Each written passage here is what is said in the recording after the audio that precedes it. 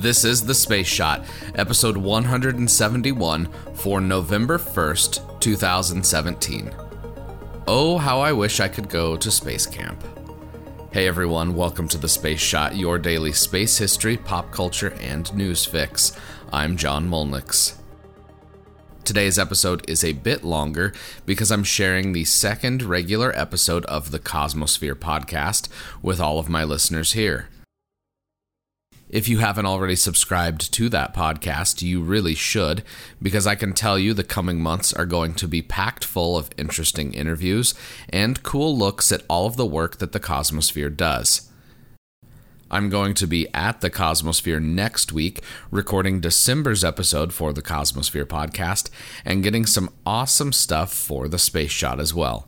Without any further delay, here's episode 2 of the Cosmosphere podcast.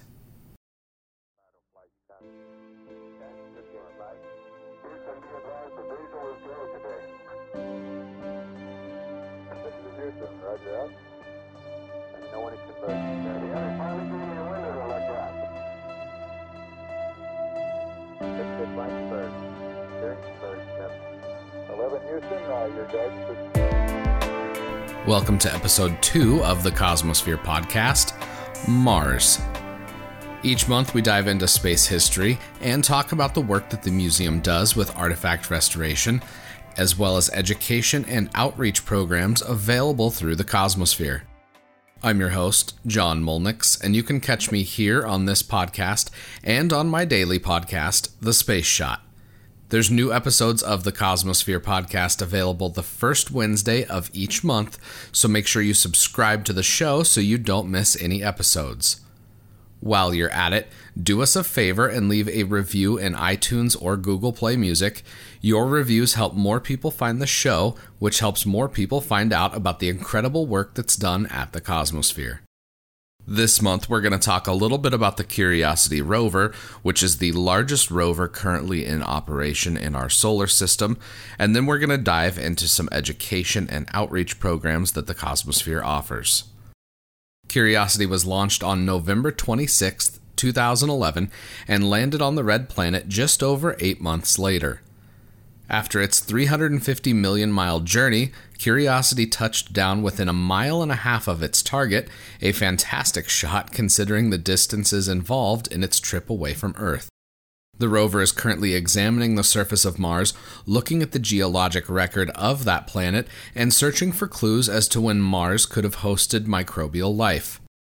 NASA and other space agencies rely on robotic explorers like Curiosity because we're unable to send humans out so far away from Earth just yet.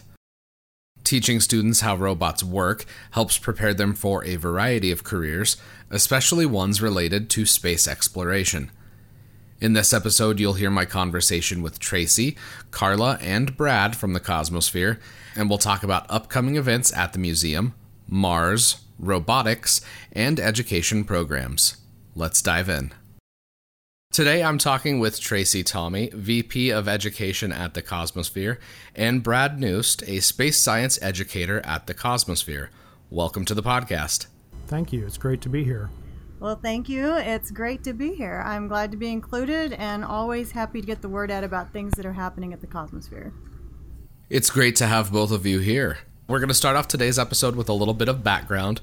Tracy, you've been with the Cosmosphere for how many years now? I've been here for just over 3 years. Okay. Can you talk a little bit about the path that took you here and then, the work that you're doing now at the Cosmosphere? Well, okay, I'll try to give you the short version. No worries. My path is long and winding, and I hope it serves as an example to others that maybe as you're preparing as a child and a young adult, an adult for what you want to be when you grow up, maybe we still don't know what that is. So always have your options open. The way I came to the Cosmosphere was originally I was in college to get an animal science degree, which of course sounds like, it goes well with aerospace, but there you go. And while I was in school at Texas Tech, I met my husband. and he was a instructor pilot out at an Air Force Base, Reese Air Force Base in Lubbock, Texas. So that changed everything. And I mean, I won't lie, I went into animal science because I grew up in the country. I was a first generation college goer, and you go with what you know. And I was surrounded by livestock, and I wanted to manage a ranch. So once we met and married and traveled over the next 21 years and did a lot of interesting and different things, you know, I got more and more involved in the aviation side of life because he was a pilot, obviously, for the Air Force. And with that, I went in and started working at the Challenger Learning Center in Colorado Springs. And after 17 moves over 21 years of his career, I said, you know, we're retired here. We're never moving again. I don't want to see another box. We bought big pieces of furniture because we would never have to move it again. And then I moved up there and became the CEO. Absolutely loved it. But then after a few years, I heard about the Cosmosphere, and they were looking to totally change how they were doing education. And I talked to Dick Hollowell, and he was the CEO here. And, you know, it just was so interesting and fascinating, the potential for what can happen here, that I couldn't resist. And I said to my husband, how about one more move? So we did. We up and moved from Colorado Springs to Hutchinson, Kansas. And we just love it, love it, love it here. There's a lot to do, great people, great country. And, of course, you know, everything at the Cosmosphere is amazing. Definitely. It is my favorite place to visit when I go see family in Kansas. Good. So, you know, it's always good to be out there. Brad, same for you. How long have you been here at the Cosmosphere, and what did your path look like coming to the museum? Okay, well, I've been here almost 11 years, and I have been a fan of the Cosmosphere since I was a kid. I grew up in the area, so I came to the Cosmosphere on school field trips and came here with my parents, and grew up coming to the planetarium and watching shows. So I really got interested in space and science, and astronomy became a hobby of mine when I was in junior high. And so I've been doing that as a hobby and teaching myself about that ever since. I started working here part-time on the weekends doing scout programs, and then I started doing shows like Dr. Goddard's Lab and the planetarium. And that eventually led to full-time employment here. And so I've been in the education department here ever since. One of the things that the Cosmosphere is known for, besides, you know, the education, you know, Dr. Goddard's Lab, that was one of my favorite things as a kid growing up, are the incredible artifacts that are housed at the museum. Yes. Can you tell me a little bit about the Cosmosphere's collection of Mars-related artifacts? Like, what does the Cosmosphere have for that? I mean, obviously, it's nothing that's been to Mars, but if it's Mars-related, can you talk a little bit about that? Right. We do have a display in our Universe gallery, which is just outside of the planetarium. And we have a model, a really nice replica of the Spirit and Opportunity rovers, which were sent to Mars in 2004. And then there also in that display is the Sojourner rover, but I believe it's on loan to another museum right now. But those two things, and then there is a video of the Curiosity rover. It's landing, and it's what it does on Mars, basically. And so that's a nice display. And that's, you know, in November, you mentioned the Curiosity rover. That's one of the biggest launches that's happened in November. I mean, it's a nearly 2,000-pound robotic explorer that's currently roving on the surface of Mars. It actually just celebrated its 5th birthday. Right. How do missions like Curiosity and, you know, other ones like the Mars Global Surveyor and other NASA and, you know, international missions get integrated into the curriculum of the classes at the Cosmosphere? That's a great question. Probably the chief way is that we do a lot of robotics here. And we have LEGO Mindstorm EV3 robotics, which we use in a wide variety of programs. We use them in school programs, we use them in outreach, we use them in scouts, we use them in camps. And so those robots give the kids a chance to actually program a robot and see how that programming makes the robot move, and we give them a challenge to overcome. Those robots use sensors, And so they can get sensor inputs. The robots can detect different colors. They can detect obstacles in the way. They have a push sensor where they can actually bump into something and detect things that way. And so it gives the kids a sense of what it's like to actually program something and see how that affects what the robot does. And then what I like to do is show them the models that we do have and explain, imagine what it would be like now if you had to program this robot to go to Mars, and imagine all of the things that you would have to know and all of the different sensors that it would take to make a successful Mars landing.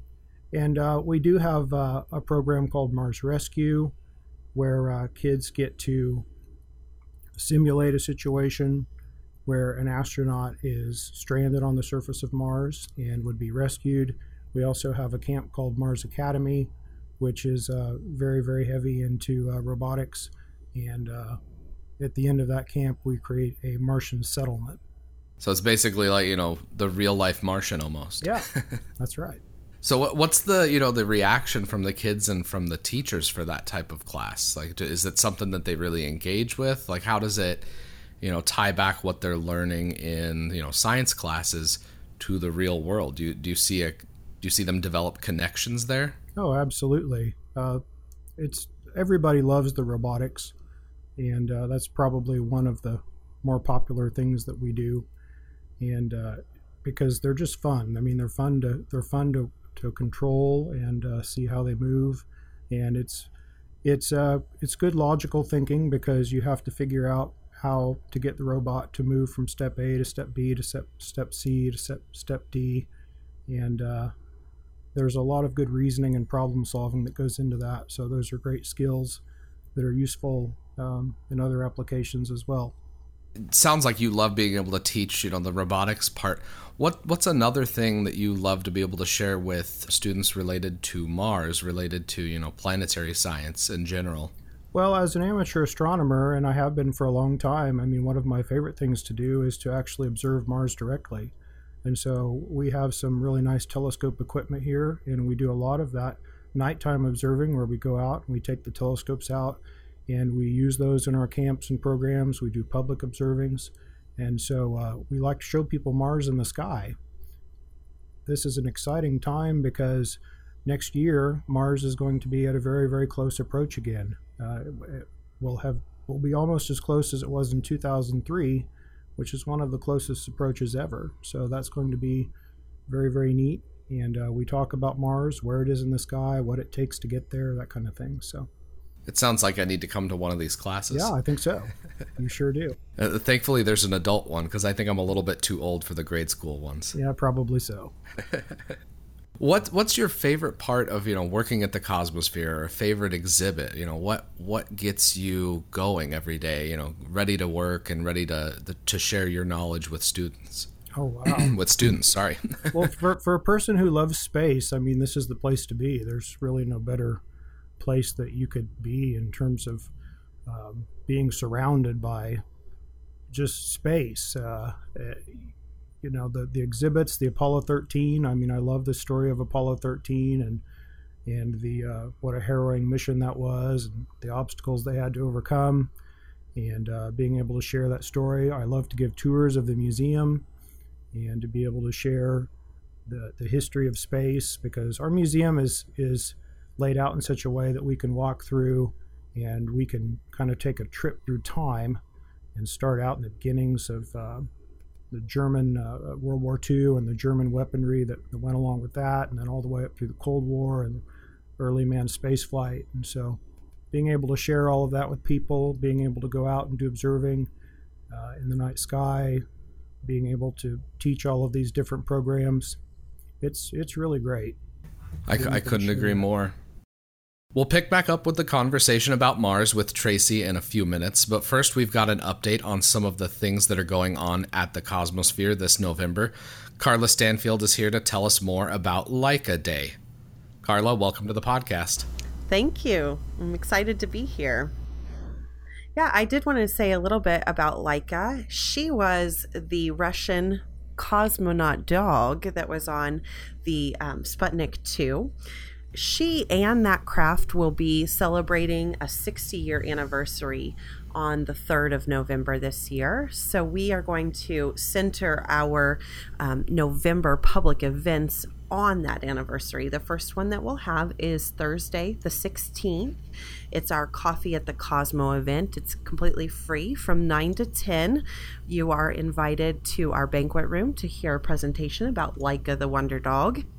We will have coffee and pastries there as well. And then, of course, you can feel free to stay and ask questions if you have any about Laika. And then on the 18th, during our normal Space Out Saturday that happens every third Saturday of the month, we're going to focus again on Laika and animals in space. We'll be having a joint community event called Laika Day with the Hutch Kennel Club. The Hutch Kennel Club is going to bring out some therapy dogs. They're going to run an agility course here across the street from our parking lot. We'll have some food trucks. And then our Space Out Saturday activities, like I said earlier, are all going to center on animals in space. This is free family fun. Kids can come and participate in activities, a special story time, a special museum tour just for children. That will be from 1 to 4 again on the 18th. And I might note one other thing there, John. Yeah. We do have a Sputnik 2 engineering model in our collection. So that's an official USSR engineering model. It would have been made to help determine payload and how much room little Laika had to move around in her cabin, all those kinds of things. So that is on display in our Hall of Space Museum. I was going to say, I think I've seen that one before last time I walked through. That one does tend to stick out because there is a little model of Laika sitting in there. So she gets noticed by quite a lot of our children who walk through. Well, Carla, thanks for jumping on today. I appreciate it. Thank you. I appreciate you having us.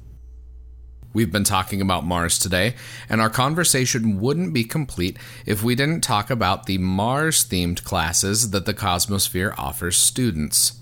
Tracy has helped develop the updated curriculum for these classes, which is no small feat considering the Cosmosphere runs nearly 24 classes and camps for everyone from first grade up to the Adult Astronaut Adventure, which I'm not going to lie, I'm really wanting to go on that.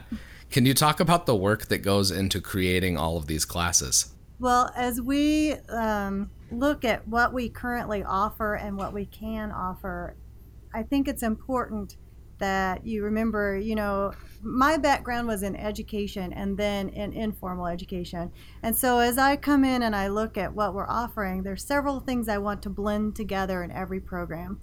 We have a 30-year history at the Cosmosphere of running camps and doing day camps, summer camps, scouting programs, every form of working with students and adults.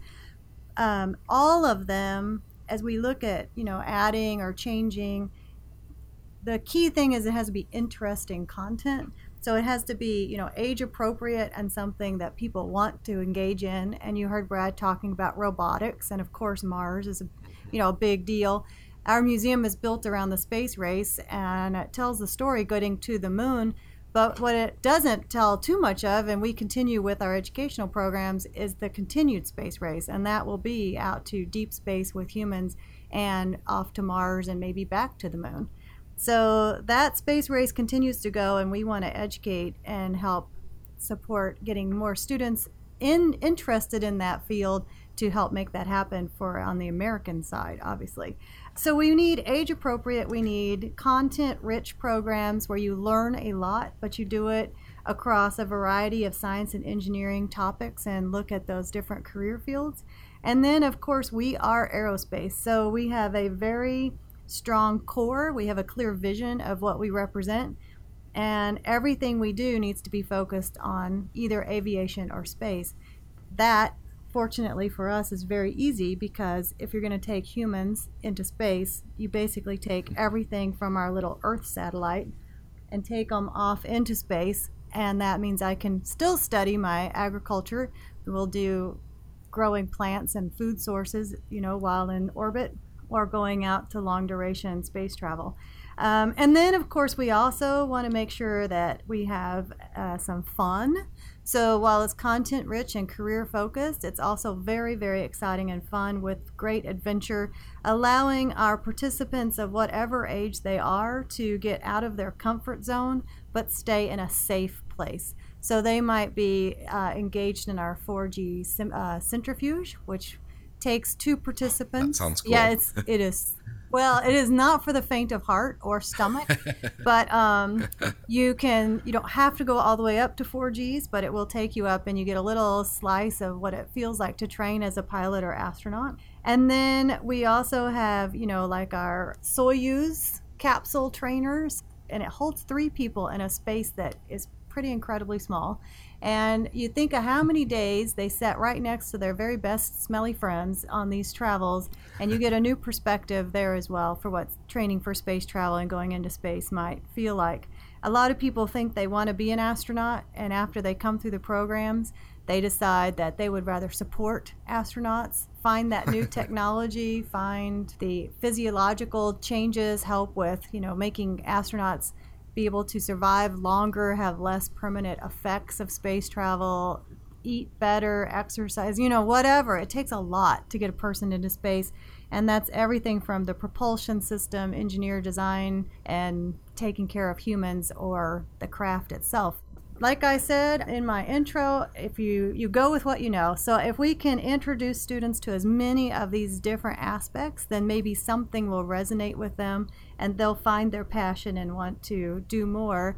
Building that confidence while they're here to take those risks and to figure out what they need to study, how they need to study, and how that might apply for their future. Well, since we're talking kind of about Mars generally this month, what are some of your favorite things to integrate into the classes and camps related to Mars exploration?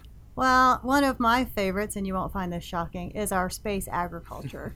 So when you come into the Cosmosphere, we've set up a very small demo of a greenhouse. We call it the pink house because it looks very pinkish purple. The spectrum of light that plants absorb is in that pink purple range. They actually reflect the green bandwidth. That's why they appear to our eye to be green. So when you go in there and you take just like a regular flashlight, you shine it at the leaves, they turn from this sort of not very healthy plant look to very, very green, because they are actually very healthy, but they don't have that green light to reflect. When we bring students in there, or folks, Kansas is pretty agricultural based. When they come in, this is something people can really relate to and they understand, and we can show how you can grow plants in space without using any soil. So we use hydroponics in that system. And then, you may not want to be traveling with a lot of chemicals and other toxic, I know there's a lot of toxic things on a spacecraft, but no more than you have to have. So we also are looking at aquaponics, where they use fish. Then you can grow your protein and your vegetable sources. And the fish actually fertilize the water, which fertilizes the plant. And you have not a closed loop, but a nice circuit there where you're only providing food for the fish, which could also come from waste of other food and off products of your meals. So looking at that, I find that very relevant, because this is something that applies not just to space travel, but also to our own backyards, is how are we using fertilizers? How do we know how much to apply, where to apply, insecticides, pesticides, all of these different products we dump on fields, which then takes us over into our drone technology and how you can look at a field using a drone and get really, really clear images of the life, of the health of your plants, so you know where to apply instead of just putting everything everywhere and then it's all running off into our water systems. I think it's interesting to be able to take space topics and weave it back, bring it home, so people can learn both how you might apply it to the aerospace industry and how the aerospace industry actually helps us here on Earth change and progress with how we use technology. That's incredible. So, it sounds like the students really get immersed in literally every aspect of spaceflight, which is pretty awesome. That's our goal, yes. And if you're going to go to Mars, you're going to need all of that. You're going to need the robotics that Brad was talking about, there are many, many jobs that would not be possible to have humans do those jobs. And so we'll need to be able to control off-structure robots before we even get to Mars and then after we are there. And we'll need to grow our own foods. We'll need to be able to think and study. And I don't know if you've ever noticed, but when astronauts come back from their longer missions, they don't come bebopping down the stairs and high-fiving everybody. They actually feel very, very nauseous and have trouble, even getting their equilibrium to be able to stand up straight and not be dizzy. So imagine taking a 6 to 9 month trip out to Mars, landing and thinking like in the movie The Martian, you're going to jump up and start building your settlement and growing your potatoes. That's going to be pretty tough. You're going to need robotics to be able to do that. And you're going to need a lot of pre-planning and probably pre-positioning of food and supplies and fuel sources. There's a lot that goes into it, and it will take quite a lot of effort. We are not there yet. But the space race, as I said, continues, and a lot of that is going to happen in the commercial sector. So many, many people can be involved in that. Yeah, no, the announcements recently from SpaceX and Lockheed Martin, exactly. It looks pretty cool. I'm excited. Yeah, definitely. Somebody I just talked to recently was Dr. Kachun Yu with the Denver Museum of Nature and Science, and he was talking about digital immersion in a planetarium and how that can help teach students and help them retain more information. The Cosmosphere has the Justice Planetarium and then also the Dome Theater. How do those facilities get used during the education and outreach programs that the Cosmosphere does? Well, it's interesting history. When the Cosmosphere first began, our Goddard's lab was the planetarium. And so I want to add that one to your list of interesting venues Definitely. We have for educational purposes. And that one has just been updated, correct? We have updated all three at this point. The planetarium now is all digital, and the star ball is gone. So that was a huge update. Okay. The digital dome was updated before that. New seating, new carpet, new projection in there. When it first started, it was actually an IMAX, and they had those huge reels, and it took like 2 people to load the. Yeah. So it's come a long way. Now we get a hard drive and plug it in. It's amazing. And then Goddard's, yes, was also completely updated. So we are making progress all the time. We stay the same, but we stay very different. You ask how we use those in our educational programs, and I want to explain one program that focuses, we're able to take our documentaries and real life current technologies and build our programs around that. So an example of that would be our Space Junk program.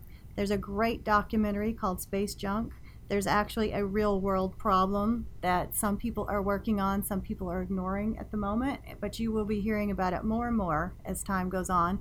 And that is all of these things, satellites, boosters, the ones that went very high that didn't just fall back to Earth, pieces of destroyed satellites, old dead satellites that we no longer even can control, are all orbiting in different zones around our Earth.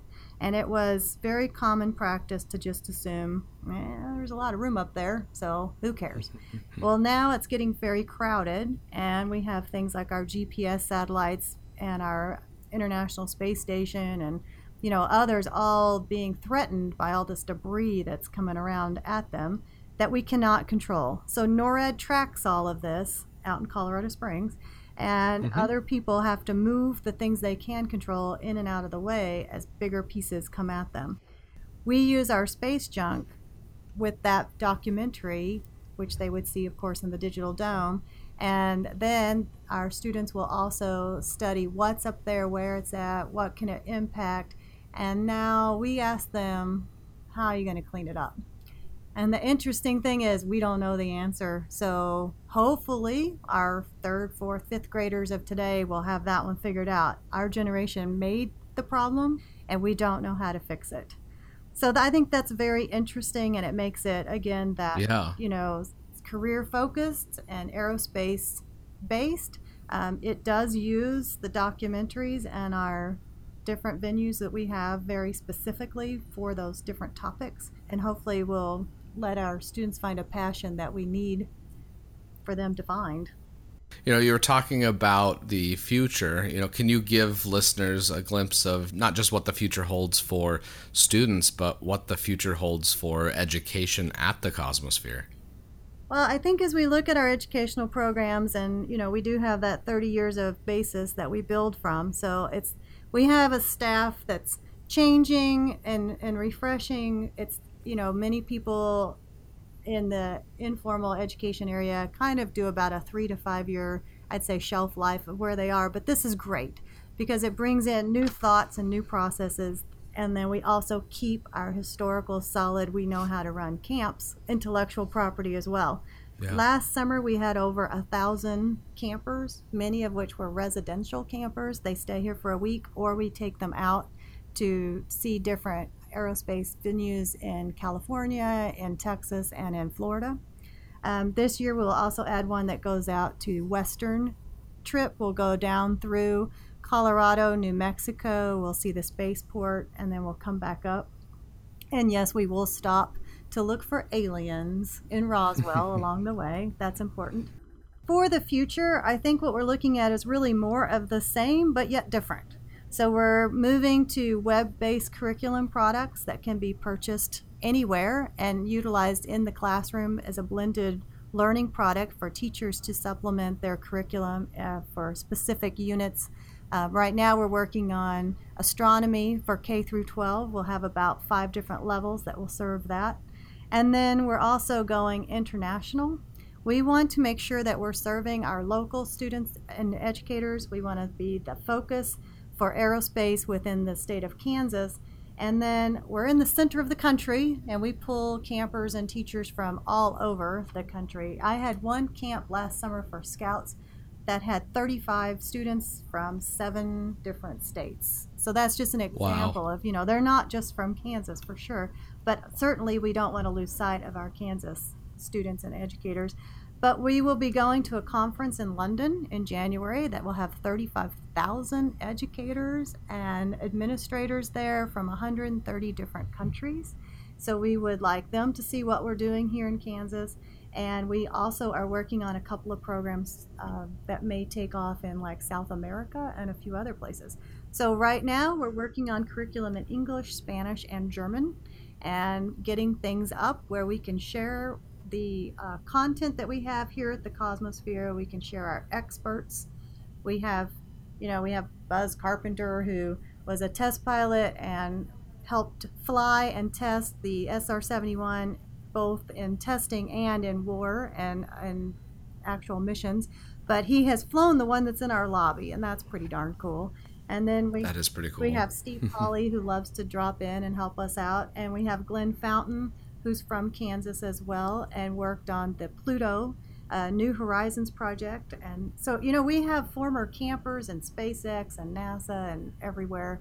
So we have quite the reach, quite the collection, and, anything that I can do to weave those into our educational programs, that's our goal for the future.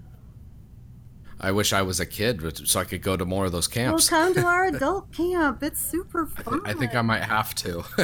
They went. When is the next adult camp? When is the next adult camp? It will be in early August of next year. All right. I will have to put in my annual vacation request and of course, anytime we have requests for specialized groups. So if you had 5, 10, 50 adults that you want to bring, we can make a program for you anytime. All right. I'll have to keep that in mind. Please do. Yeah. Well, Tracy, it's been fantastic talking with you and Brad today. I hope to be able to do it again soon in the future. Thanks for coming on today. You bet. Well, thanks for having us. I really appreciate it. Awesome. Thank you. Thanks for listening to this month's episode of the Cosmosphere Podcast. Make sure you subscribe so you catch new episodes as they're released the first Wednesday of every month. If you've enjoyed the podcast, please share it with your friends and family, and also do us a favor by leaving a review in iTunes. It helps more people find out about the podcast, and we appreciate everybody that writes a review. Next month, we're talking about Apollo. For the Cosmosphere, I'm John Molnix. I also want to give a huge thank you to Benoit Darcy, Benoit lives in Paris, France, and provided the music that you hear in the intro and outro for this podcast. You can find Benoit's album, Apollo, on iTunes and other streaming services. I'm linking to it in the show notes, so be sure to check it out and give it a listen. Thank you all for listening to the Space Shot and the Cosmosphere podcasts. Thanks for sticking around here to the end. Since you're here, why don't you let me know what you think of the podcasts by leaving a review in iTunes. It takes just a minute to do that, and it makes a huge difference because it helps even more people find the shows. As always, the show notes have more information on today's episode. Hit me up on Instagram and Twitter. Find me at John Mulnix. I'm always up to chat. You can also connect with me on Facebook. Just search The Space Shot or click the link in the show notes. Tomorrow, Galina Balashova, architect of the Soviet space program. I'm John Mulnix, and I'll catch you on the flip side.